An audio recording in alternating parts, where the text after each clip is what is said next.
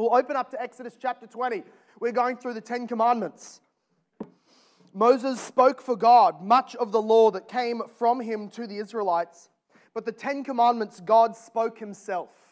He boomed with his own voice through the fire, through the cloud, with an earthquake, backgrounded by trumpets from heaven, and he spoke on Mount Sinai to his people. These what in the original language is just called the 10 words. We call it in our nomenclature the Ten Commandments. They are ever binding, ever wise, and ever good for us to study and to conform our lives to. For to conform our lives to the Ten Commandments is to conform our lives to God's gracious revelation in Jesus Christ. None of this, we're in Jesus, no more law. None of this, we don't need the law and God's commandments because we have grace. God's grace saves us from the law, then sends us back to the law to learn how to live in godly ways. This is what God said in Exodus chapter 20. We'll read the first 7 commandments as we land on number 7, which is our topic of study today. God spoke all these words saying, I am Yahweh, your God, who brought you out of the land of Egypt, out of the house of slavery. You shall have no other gods before me. You shall not make for yourself a carved image or any likeness of anything that is in heaven above or in the earth beneath, or that is in the water under the earth. You shall not bow down to them or serve them, for I, the Lord your God, am a jealous God, visiting the iniquity of the fathers on the children to the 3rd and 4th generation of those who hate me, but showing steadfast love to thousands of those who love me and keep my commandments. You shall not take the name of the Lord your God in vain, for Yahweh will not hold him guiltless who takes his name in vain. Remember the Sabbath day to keep it holy. 6 days you shall labor and do all your work, but the 7th day is a Sabbath day to Yahweh your God.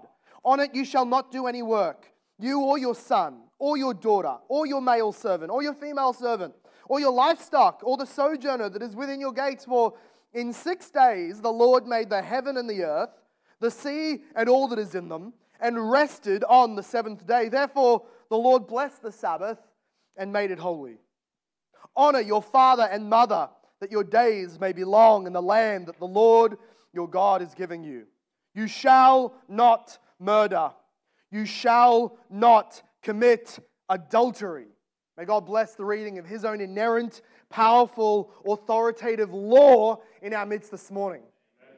We have to see through these laws. Every week we've been taking the discipline of asking, how does this law reveal something about the God who speaks it? Every law that God has given tells us something about Him, about His nature, about His attributes, about His person and what He values. And today we see in His commandment, do not commit adultery. We see that He is a covenant-making and covenant-keeping God. This is foundational to our understanding about God's saving work all throughout the Scriptures. All throughout history is this. It's so foundational to our understanding of God and how He works in the world is that He makes and then fulfills covenants. Now, in fact, the whole of the book of Exodus is the response to a previously made covenant. We see in Exodus chapter 2, and then He repeats it in Exodus chapter 6, He says, I have heard the groanings of the people of Israel, whom the Egyptians hold as slaves, and I have remembered my covenant with Abraham.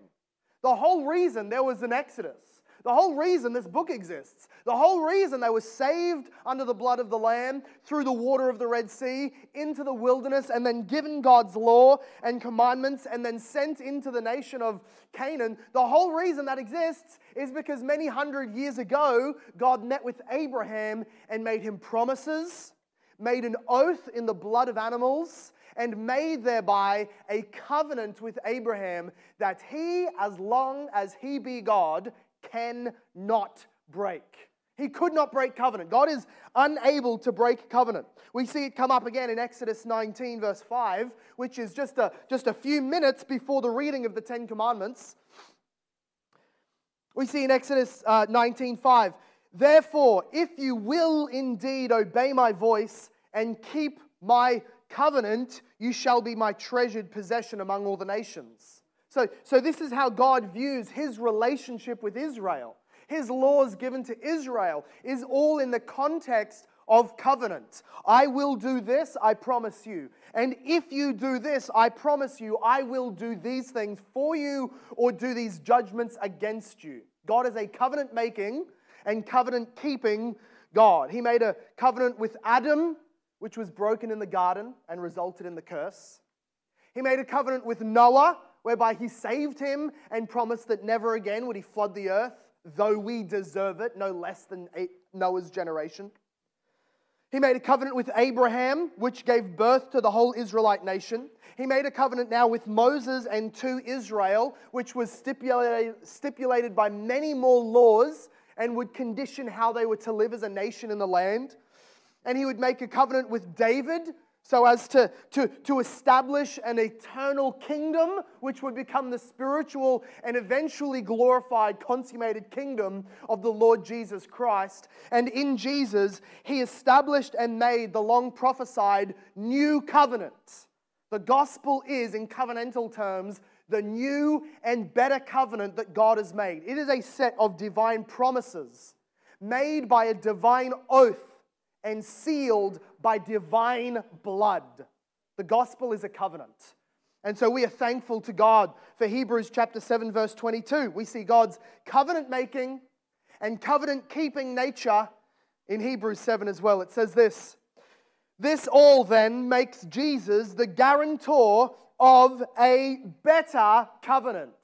If you're familiar at all with the scriptures, you should know, you must know, and I pray that you know, that the new covenant, the gospel of Jesus Christ, is a much, much, much better covenant than any other covenant that came beforehand. Because every other covenant required obedience for the blessing. Every other covenant had a limit on what it could give you back. Even if you were the perfect Israelite, you would not earn for yourself eternal life and forgiveness of sins. But the covenant of Jesus Christ promises that. It gives an unending, bottomless well, unending riches of blessings to all those who merely have faith in Jesus. This is the better covenant that we as Christians gather, not under the judging mountain of Sinai, but the gathered mountain of Zion, where Calvary stands in our midst, where we look not to the fearful cloud, but to the cross of Jesus Christ, and we know our sins are forgiven. We know that Jesus is a better covenant mediator than Moses. He gives to us better promises, and this is our assurance this morning. Because God doesn't change, because God is a covenant-making and covenant-keeping God, the gospel will never wear out. God's grace in Jesus Christ can never expire because God cannot break covenant. God is a covenant-making and covenant-keeping God. But as that comes into our anthropological understanding, in other words, our understanding of God then imprints through His Word onto how He created mankind. It comes into this notion of marriage. And this commandment today tells us, screams at us, God is a marriage-positive God. God loves it. We looked in the 5th commandment on honoring authority and honoring family authority, that God is a family-oriented God. He's a family man, if we can put it into human kind of language. He loves the family. He invented the family. He designed the family. He blesses the family. And an abundance of God's ordinary ways of blessing the human race comes to society in as much as we value and protect the nuclear family. The more polygamy, the more adultery, the more that childlessness or that child abuse or that violence and divorce, the more that those things happen, the more society sees itself weaken. Because society can be defined as this, just a whole bunch of families. Therefore, where families are weak, we said, society will be weak. The church is God's family of families. Therefore, where the families are weak, where family heads, husbands, are spiritual leaders and fathers, where they are weak, the church cannot be strong. You cannot build a strong house with weak bricks, nor can there be a strong church with weak families. But we see also here that while family is the building block of society, marriage is the floor, the walls, and the roof of family. Marriage is that covenant that like God, we enter into with a promise to be faithful until God expires our life. Marriage is the covenant that we enter into to give a healthy and stable, godly bounds and constraints to what we call family.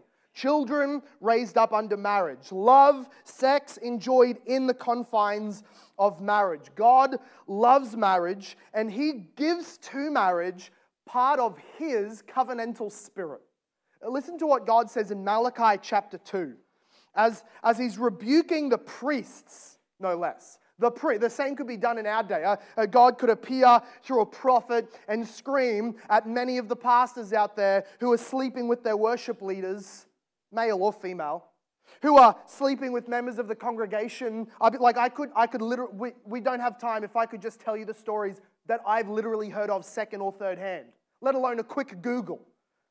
The church of God needs to redeem and reestablish the importance of this commandment. But in Malachi's day, it was similar. Malachi the prophet was speaking against the Levites and the priests and saying, God hates your sacrifices, stop offering them. And like an evangelical, they stand up and say, that's offensive, Malachi. That makes us feel bad. We put a lot of funding into our church programs. We don't appreciate that you say our worship is unacceptable. Why is it unacceptable? And he says, because the Lord was witness between you and the wife of your youth.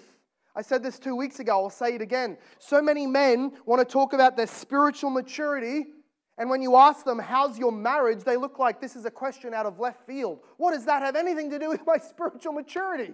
What does that have anything got to do with my character? That's my family. That's not me. I want to talk about you, me, and God and how much I love Jesus. No. How's the marriage bed?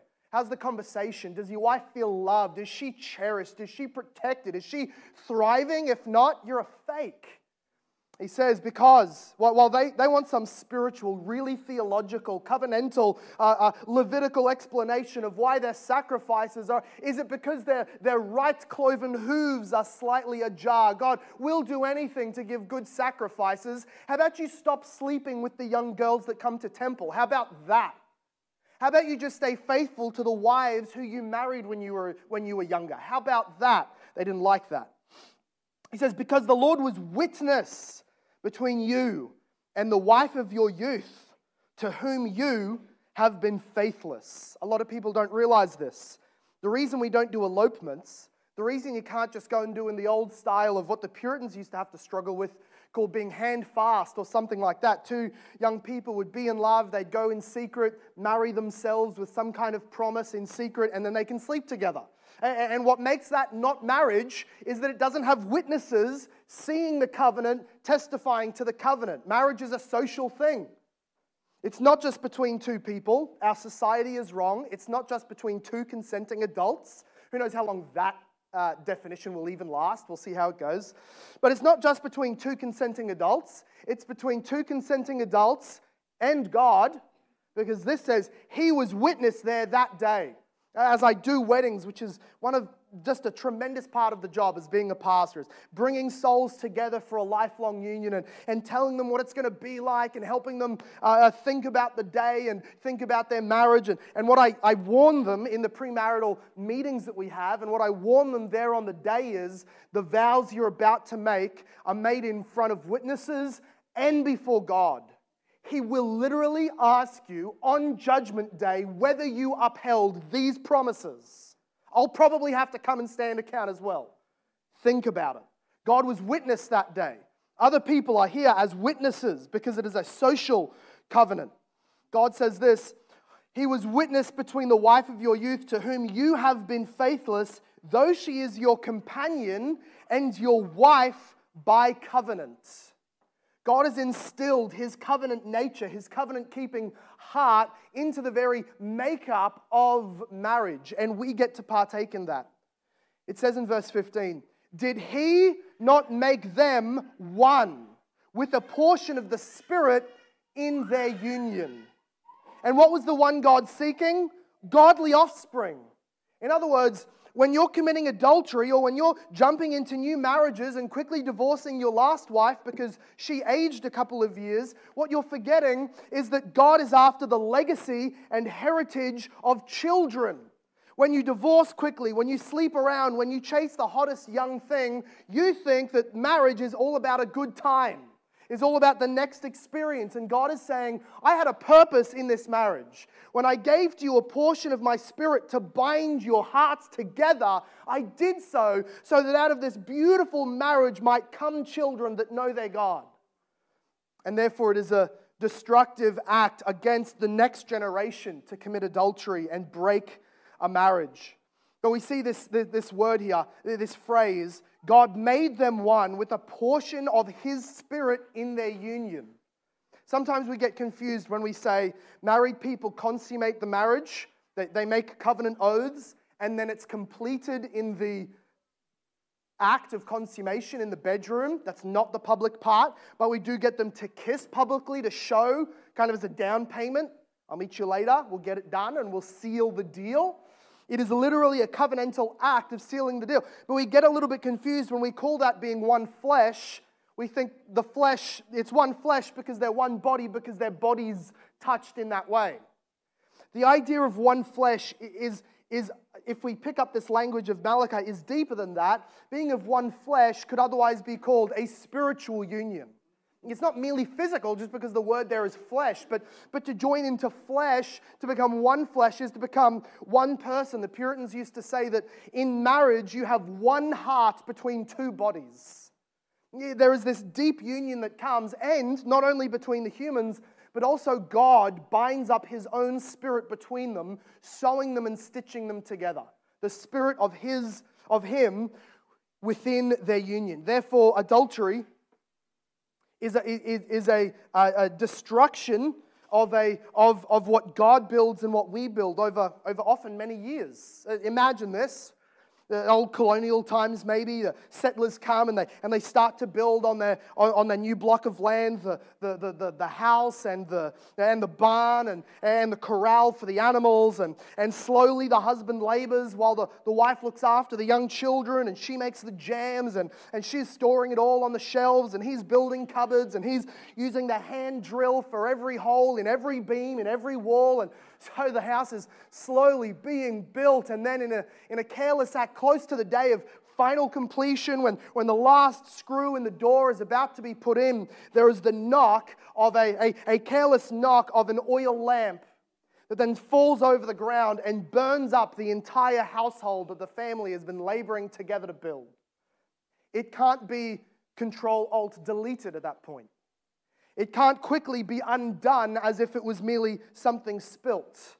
Adultery quickly and in a moment, in a consuming act, destroys what has been being built over often many years. And the only way to move forward from there is to recommit, is to reestablish and to rebuild, if that be God's will and the desires of both parties. It is by nature a destructive, what Malachi calls a violent act. God says through Malachi, you are covering your family in violence. Marriage is supposed to be a household, a protective shield for the children, for the wife, for the father as well, for all of us in it, and yet adultery covers the family with violence and makes it a suffering place. God is a marriage-positive God. Therefore, He commends marriage to us by commending covenant faithfulness to us, and through that promises many blessings. We also see in this commandment, do not commit adultery, that God is a sex-positive God. I'm going to make sure I don't make any eye contact as I say that to any particular person. God is a sex-positive God. Amen?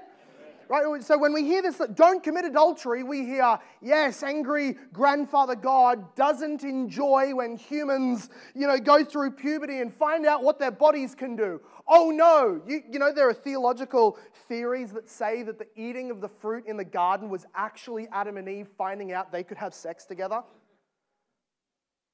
That guy is a nerd. Whoever came up with that theory, his life sucks, and he's probably not married. And shame on him if he is. In history, there has been theological convictions that have said that sex is like a necessary evil. Some of the Catholic church fathers, and they took this from, not church fathers, the church fathers weren't Catholic, thank you very much, but some of the Catholic theologians, they did take this from some of Augustine's writing, took basically, it's lust, it's sinful desire, if you want to sleep with your wife for any reason other than to procreate. If that's not in your heart, then it's lust. Origen, a church father, castrated himself on the conviction that it was better to be pure than married and have these desires. One of the guys who loved him, Eusebius, confirmed it. He says, yeah, this is not a rumor. He did it. It was idiotic, though we love him for some of his other areas of leadership. That one, do not imitate. But this has been our confusion. We hear God limit something, right? Don't drink poison, and we hear God wants us to die of thirst in the wilderness, apparently. No, just don't drink poison. Don't commit adultery. Oh, God's so prudish. He hates sex and these things that we've invented to enjoy. And, he hates our enjoyment of the physical body. You go, no, he designed that. He designed every nerve. He designed every nerve focal area, all of the anatomy, all of it, his idea. I think he did a pretty good job. I agree with Adam. Whoa, man. This is a good creation. We'll read Genesis 2. This is God's idea. Genesis 2, God said, the man gave names to all the livestock and to the birds of the heavens and to every beast of the field. This was his job as king regent in the land of the earth. It was an image of God's heaven. It was his job, like God, to take authority and set dominion over these things and name them. And so he named them all. But for Adam, there was not found a helper fit for him. Everything came in their pairs, and Adam recognized that he was alone. He agreed with God, it's not good for me to be alone. So the Lord God caused a deep sleep to fall upon the man. And while he slept, took one of his ribs and closed up its place with flesh. And the rib that the Lord God had taken from the man, he made into a woman and brought her then to the man. And then the man said, this at last is bone of my bone. Hasn't even met her, doesn't know her personality, doesn't know what her voice sounds like, doesn't know what she likes, but he likes what he sees. This body is good. Bones, good. Structure, amen. Flesh, let's do this. The bones of my bones, flesh of my flesh. She shall be called woman because she was taken out of man. She belongs to me, he's saying. She came from me. She belongs to me. I'm going to give myself to her. We are one. I am man. She is woman.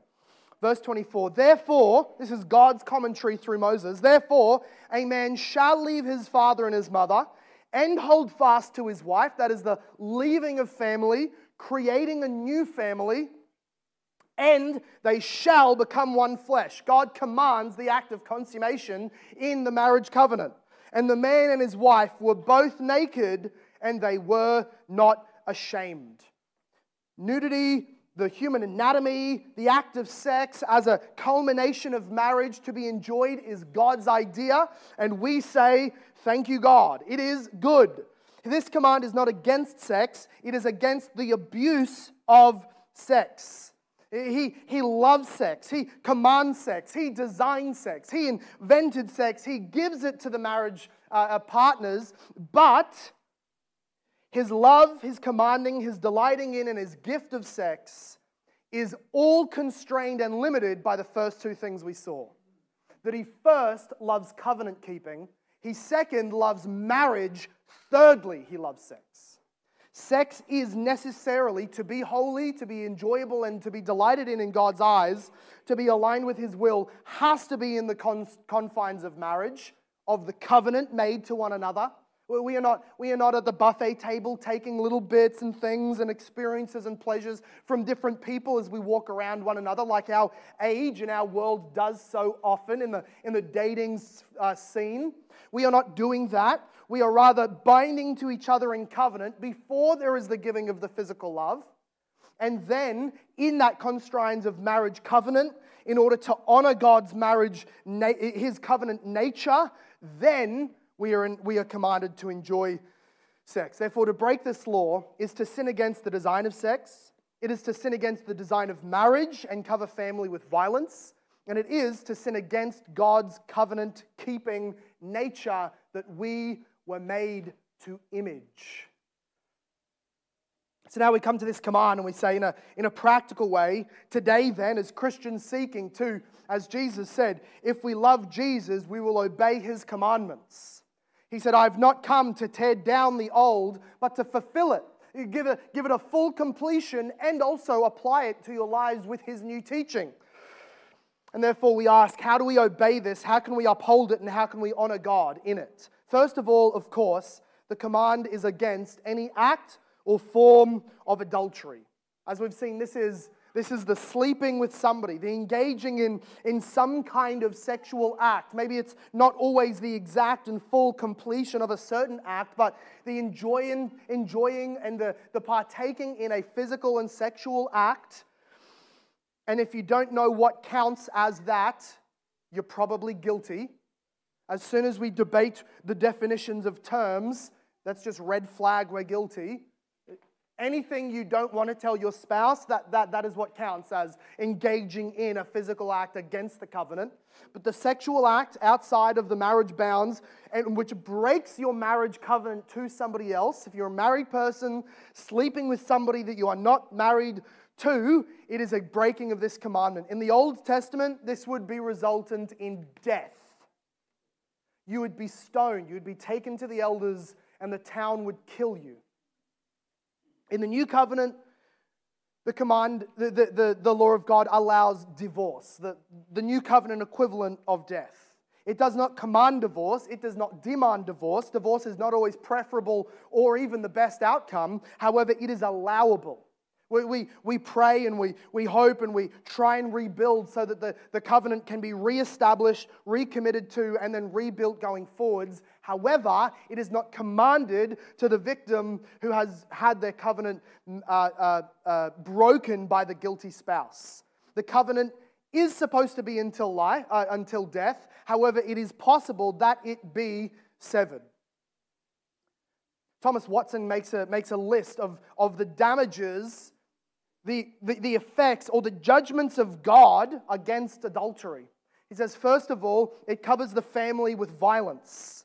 He says, where there is adultery, even before it has come to the surface, God already starts sowing discord and hatred within a family.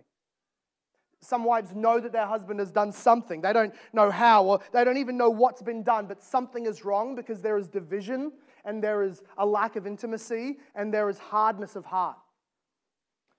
Secondly, it covers the bodies with diseases. Even in the ancient world, they knew this. Proverbs 5, verse 11.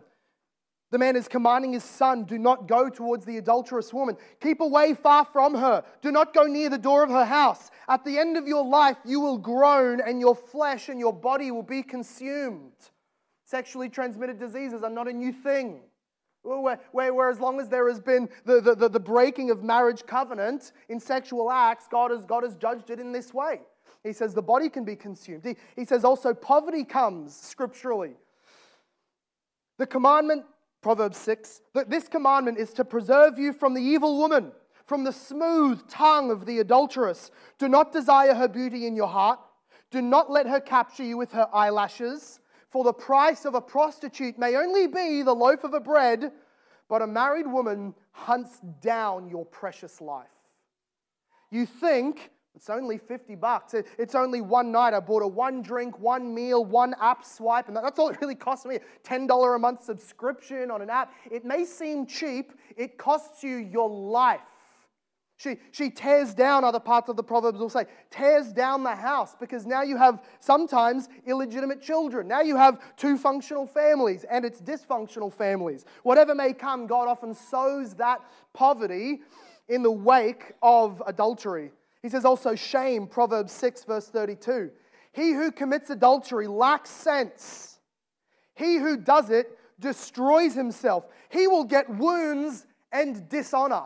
Often, guys, I try and teach my sons, other young dudes, It's awesome when you have a good wound. A great scar is awesome. It comes with a story. Going to battle and coming back with scars across the body is honorable. You give honor to veterans who are missing parts of their bodies for the sake of our freedom. Adultery gets wounds and dishonor. When they see the pain that you're in, they shake their head. They say, you deserve this. You are dishonorable. You have shame. And his disgrace will not be wiped away. It's talking of the reputation of somebody known to do that. That disgrace is not quickly wiped away. Or he says it also brings God's judgment eternally. Proverbs 9 says, stolen water is sweet, speaking of adultery. It always tastes a little bit better when it's somebody else's. And bread eaten in secret is pleasant. But he does not know that the dead are within her house, that her guests are in the depths of Sheol. Often fornication, and in this instance adultery, is just God's trap door to eternal punishment. And that somebody commits that to their own soul's peril. Adultery leads to damnation. Hebrews 13:4. Let marriage be held in honor among all, and let the marriage bed be undefiled, for God will judge the sexually immoral and the adulterous. It brings God's judgment eternally, as well as all of these temporal ways. But as we understand the law and we've looked at other laws, we understand that when God's 10 Commandments commands one thing, it also commands everything that led up to that one thing. So we can see while it commands against adultery, it also commands those things which lead to adultery. How many people have heard others talk? Maybe you've spoken this way, this adulterous way, of having a work wife, having a work husband, having a friend, and there's nothing sexual. We just catch up for lunch. My husband isn't all that emotional. He's not good at talking. We don't have similar interests. But me and my friend, it's just a movie. It's just lunch. It's just a coffee. We just walk to the bus together. We just catch a train ride in every morning together. You're dating somebody that is not your husband. Man, we say it this way: you're mowing somebody else's grass. That's the old Aussie way of saying it. You're stepping on somebody else's property, and you may not have broken in yet, but we can tell what you're scoping out.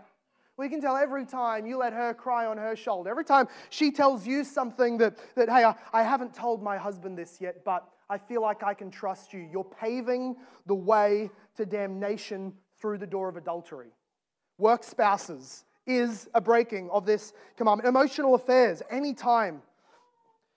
Guys get looped into this just because they're looking at the flesh. Usually this area is more of the woman's angle. Emotional affairs, where there's things that you share with other men that you don't share with a husband. Or there's things that you will tell somebody and you request him not to tell your husband. And all the guy's hearing at that point is, 3 months? 2 weeks? At some point, I'm going to get some from her. That's all he's thinking. I don't care how long you've known each other and loved each other as friends. That's all he's thinking. Men, that's all we'll assume you're thinking if you tolerate this sort of thing. Men should never tolerate secrets from another man's wife. Wives should never give secrets, deeper thoughts, dreams, hopes to men that are not their husbands. That's literally why God gave you this husband. Inappropriate time with others. As I do pre-marriage counseling, as I counsel marriage, I always say you need to speak out openly your expected boundaries for each other within your. How much time? Do you phone call people of the opposite sex? Do you have each other's passwords on each other's phones? You can check it without having to warn them. That's not even creepy or weird, controlling. That's literally just trust. That's just trust. Do you have open door policies with each other in every area of life? And have you communicated who you do and expect your spouse to and to not spend time with or to talk to certain hours of the day? After 6 p.m., no other woman needs to be calling you. Have you had these discussions? You need to have those discussions. Proverbs 6, verse 27. Can a man carry fire next to his chest and his clothes not be burned? That's the guy that entertains an emotional relationship with a woman that's not his wife. That's the woman that entertains the trust and loving embrace of a man that's not a husband. You're carrying coals and you expect to get home and put them in the fireplace and have a clean, unperished shirt. It's idiocy. It's folly. It doesn't happen. Or we can say, while adultery is prohibited, so also is fornication. We call this the West. We just call this going through puberty, state school, college, the beach, whatever you want to call it. This is like the expected rite of passage. We have no rite of passage in really the West to tell young men they're men, to affirm in young women that they are now responsible and trusted, and they just forge their own. And so instead of being called up by the responsible, wise men and women around them, they're called outward and downward into what their peers, their idiotic teenage peers, call the rite of passage into manhood. Sleeping with a girl, sleeping with a guy, giving yourself out, putting out, logging on, sexting, all of these things, fornication, any kind of sexual act with those you are not married to. This obviously includes prostitution, friends with benefits, one-night stands, Tinder dates, and the rest. It's not love. People try and tell you that God is against your love. He doesn't want you to enjoy love. No, He wants you to enjoy real love. And love doesn't lead each other to God's eternal judgment. Some people who are fornicating and calling it love are completely unaware and ignorant of the fact that they are the instruments of each other's eternal damnation. It's not love. It will lead to heartbreak, but that's not the main thing. It's leading you to hell. And probably most applicable in our sort of a scene and area that we're in as church on Sunday morning would be those who do genuinely love each other, do want to live a godly life together, and who are dating but who are unself-controlled. And fornication comes in as the temptation, and then that line is passed, and then you're just not wise about how you're spending time together, and there's more lines passed, and then that becomes the new line, and everything up until that act is kind of okay.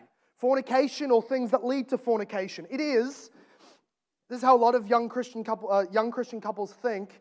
They go, I'm not cheating. This has nothing to do with adultery. It's just because my faithful love to Him is so strong that I can't control myself. As if they think, this will all be resolved by marriage because this is just training me for loving Him in marriage. This is just training me for loving her in marriage. We just can't control how faithful our hearts are towards each other. Wrong. You're actually training your soul to normalize the breaking of God's law.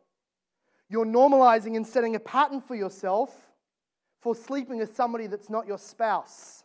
And when you get married, your sinful nature goes, well, I'm not being satisfied with that in the bedroom anymore because this is within covenant. I like disobeying God, and in my pre-marriage times, this sin nature was built up pretty strong. It got plenty of work out, and it starts looking for other opportunities. Fornication, even with your Christian, faithful, godly, other than this area, future spouse, is still training for adultery because you are normalizing the enjoying of sexual passion outside of marriage covenant. It's defiling the marriage bed. This also applies to this also does apply, to the prohibition or the undue delay of marriage. When you're 35, my darling, then you can marry. When you've completed your tenure at your first job, my son, and you're 40, then you can date. And parents think that what they're doing is keeping them from sin, and they're not. It prohibits, this commandment, the undue delay of marriage where there is an otherwise godly and lawful union that is beginning in loving, godly relationship. The Bible normalizes young marriage. It doesn't command. It's not as if this is the thou shalt, but it normalizes young marriage. In fact, even in Malachi, God said to the Levites, He spoke of their wife of their youth. Youth in Jewish culture was anywhere between 13 and 21. Now that's the normal age to be getting married. That's not a command. That's not a law. Don't hear me say that. But I think that where a lot of adult parents go wrong is to think, if they get married young, they might make terrible mistakes. Okay. If they don't get married young, they're also going to be making terrible mistakes naked and outside of marriage covenant. Just so that you're aware, that's going to probably happen. But they should be self-controlled. God gave them marriage, literally in 1 Corinthians 7:1 and 2 and 3. It is good that they be self-controlled, but here's the solution: man and woman relations in marriage to control sexual immorality. And so an undue, and every family is different, and conversations have to happen with wisdom and respect, and not in a way that dishonors the fifth commandment. And yet, undue delay of marriage, either by parents or, more frequently, it's just by the people who don't even prioritize getting ready for marriage. Welcome to Hope. We want to help you get ready. Guys, move out. Get a job. Work hard. Ask for advice from other men. Speak to gals. Ask her out. Wait at least second or third date before you start talking about how many children she might want to have. Let's just give it some sense of normalcy. But by fourth date, you have my permission to propose. But start talking about just getting ready, getting out of house, saving up. I was talking with my wife just the other day, and I think that we should normalize. I'll just say this so that you can, if you're less extreme, you can feel a little bit normal. We should normalize saving up for marriage when our boys are hitting about 13, 14. I mean, if they're going to need at least a rental, a wedding, and some other expenses and whatnot, maybe they're 18, 19, get married real young. That's going to take a few years to save. I don't want to tell him when he's 22, start saving, you meet a gal and then you need to do a 3-year preparation to get yourself married. How about we start normalizing to every young man and every young woman, you will probably, 9 out of 10, be somebody's wife or husband one day. Let's start talking about that, normalizing that, speaking about it, because in obedience to Hebrews 13, let's everybody hold the marriage bed in honor.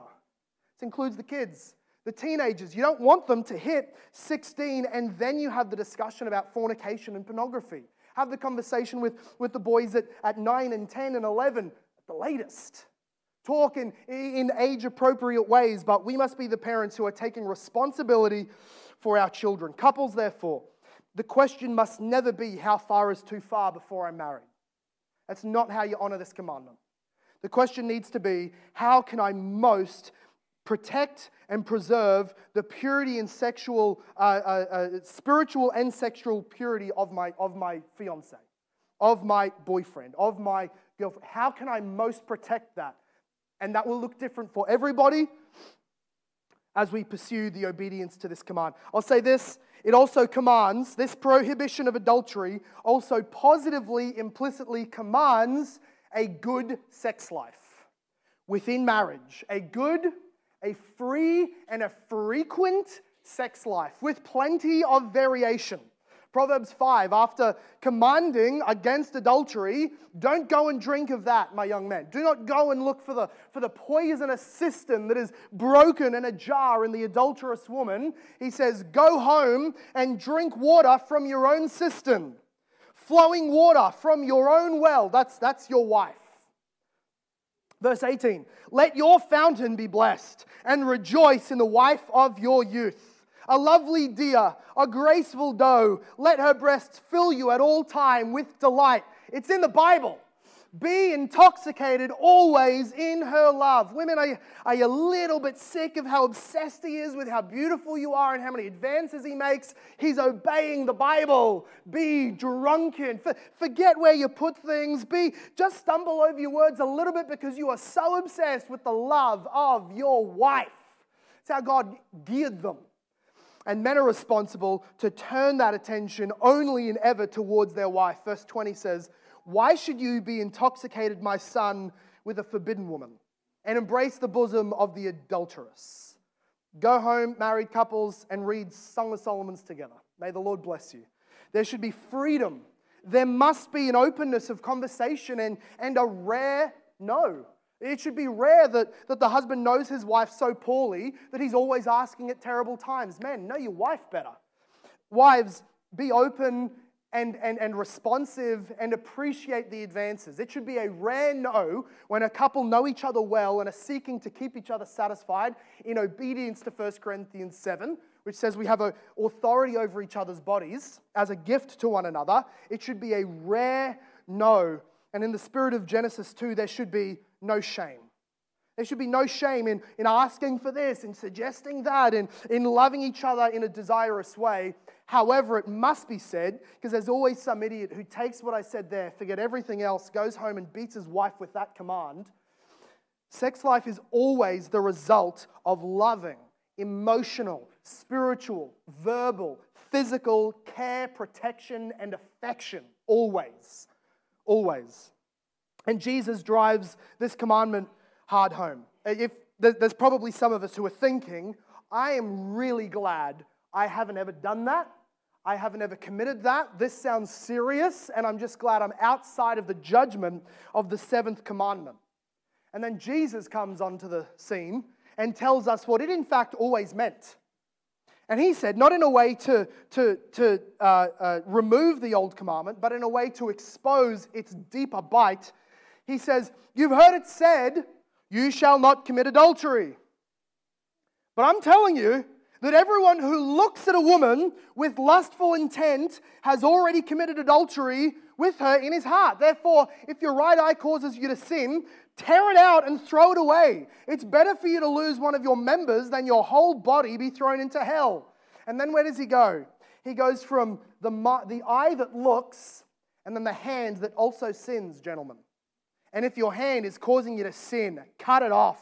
Throw it away. It's better that you lose one of your members that your whole body is thrown into hell. I can't tell you how many gentlemen know that it's their laptop, know that it's their phone, through which pornography and through which lust at other women's social media and through which all of these avenues are coming right through their phone. And I tell them, then get an old Nokia that just takes calls and texts. Oh, I couldn't live with that. Well, could you live without an eye? Do I have your permission to pluck out an eye, since that's obviously, according to Jesus' words, more able to be done away with than your phone and Instagram? If it is the gateway to your sin, towards your family's destruction, towards breaking of covenant against your wife, towards paving the way to adultery and then damnation in hell, get rid of it. It might be the relationship with somebody at work. Whatever it be that is paving the way towards adultery, and as Jesus said, committing the lust to look at and to think of all the opportunities you would do, that lust is adultery of the heart, and he commands against it. This, of course, includes, as we've mentioned, pornography. Pornography globally is a $100 billion industry. For reference, Australia spends $45 billion on our military a year. More than double our military is getting sexualized videos and often violent videos into the minds of often as young as 7 and onwards. That's like the average exposure is between 7 and 9 these days for young boys, that they even are willing to say. Human slavery and sex trafficking is at an all-time high in all of history. It may be illegal in most nations, but it goes on in all nations because, including ours, because of the funding that comes through pornography. You don't have to pay for it anymore. It's in the secrecy and an anonymity of an incognito tab on a phone. And yet the clicks are measured, the advertisers pay, and it funds the stealing of children, the stealing of people, the taking of secret videos and whatnot that also leads right into either prostitution or just rape. It is all the time going on in our world, and if we're clicking on those videos, they have you to thank. You're a customer whether you're paying or not. We are those who, in honor of God's design of marriage and this law and the value of human life and society, we step back. We do not feed lust, which destroys and wages war against our body and soul. Every commandment we've asked ourselves, how are we freed from the debt and the punishment due to our sins that were committed under this first covenant? Everybody's born, the Bible's language is in Adam. You're born a human being, which means you're born on Adam's team, in Adam's lineage. And because of his first sin, which we were guilty in, and because of our daily agreement with Adam's sin in our rebellion against God, we continue under this kind of covenant relationship with God, which means every sin deserves punishment. Every righteous, truly righteous act that you do will receive an eternal reward. You just never do any of those. So that doesn't matter. Every sin deserves punishment. This is the covenant relationship through Adam that we relate to God with from our birth. Meaning that every act of lust, every act with the hands, every video we watch, every sexual act we engage in, every marriage we have tempted out of, every act of illicit sex that we have thought of, engaged in, watched, or hoped for is measured and recorded against our name, because under this covenant, every soul that sins shall die. And then God makes a better, to use covenant marriage relationship, He makes a better proposal to human race. Or He makes a better set of promises through a better husband than Adam. He makes to the human race a better covenant with richer promises. This is what Hebrews 9 verse 15 says of Jesus Christ. Therefore, He is the mediator of a new covenant, so that those who are called may receive the promised eternal inheritance, since a death has occurred that redeems them from the transgressions committed under the first covenant. What can wash away my sin? Nothing but the blood of Jesus. What can pay the debt of my sin? Nothing but the death of Jesus. What can redeem me from my sins against the first covenant and law, do not commit adultery? Nothing but the life given out in the sacrifice of Jesus. What can atone for my guilt under the first covenant? Nothing but God becoming man, living as a human, dying the death you should have died in payment for your sin, being resurrected and enthroned and crowned as mediator, representative, husband over a new covenant marriage, so that all who are called, the verse says, everybody who hears the calling of God, repent of your sin, give your sin to Jesus. You may have adultery, divorce, horrendous things in your past. Give it to Jesus. He can forgive you. He will have you forgiven. He will atone. He loves you. He loves bringing home the wayward and the adulterous. And you will receive the promised eternal inheritance. What can save you? Jesus Christ. What can justify you and make you stand righteous and even confident, so that you can walk back to this law and say, God, I failed in the past, but by your Spirit, can you help me to live in light of this commandment? Praise be to God. The victory comes through Jesus Christ. Have faith in Him and live. Let's pray.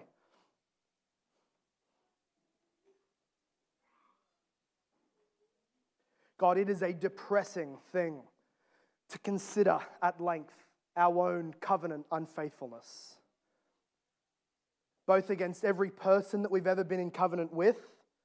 If we're unmarried, then our future spouse has been dishonored. The marriage bed, your design, has been dishonored because of our actions, our lookings, our sexual behavior, our lusts. If we're married, every one of us has sin within the marriage bed, with the computer, with another person to some degree, either emotional or the looking or physical. We have something to confess, and it is a depressing thing, a hopeless, degrading thing to consider all of our covenant unfaithfulness and how you must see it and how the God of Mount Sinai must burn against it. But it is an encouraging, hope-giving, glorifying thing to look to the cross of Jesus Christ, where we don't see Him rub away our sins and pretend they didn't happen. We don't see Him make up new laws so that we can get to God another way, but He gives His life as a satisfaction, a full and complete suffering, as if He were being punished. Had He committed every single sexual act that we have committed, He was thus punished. And having completed that payment with His infinitely valuable life and blood, He was resurrected as a testament that, Father, you will, you wish, you love, you delight, you are filled with joy with the angels in heaven whenever somebody of an adulterous heart comes to Jesus to have their sins forgiven. Father God, please justify and save and cleanse and atone against the sins of those who are still guilty now today. Apply the blood of Jesus Christ by your Spirit. Give them faith to believe and to trust that you have saved them. Father God, we ask that those who know you, that you would keep us in the good, straight path of your commandments. That we would not veer to the right or to the left, but have a legacy mindset, that we see our grandchildren and great-grandchildren in our mind's eye at the end of our life, that we want to have a family covered with love and not violence. Father God, I pray for those who are in the actual consequences of this kind of sin, either as victims of an adulterous spouse or for those who have themselves been adulterous and are working through the consequences. Please assure them of your grace in Christ. Please assure them of the wisdom of your law. And please assure them that no matter the consequences, you will be with them to help them and that they need not be afraid of confession. Father God, we pray all of these things in the name of our glorious, covenant-keeping husband who loves us and will get us home, Jesus Christ. And everybody said, Amen. This sermon was preached at Hope Reformed Baptist Church in Logan, Australia. For more information about our church, visit our website at hoperb.church. If you have been blessed, please leave us a review wherever you listen. We pray this message has been used by God to grow and encourage you in your Christian walk. Thank you for listening. Soli Deo Gloria.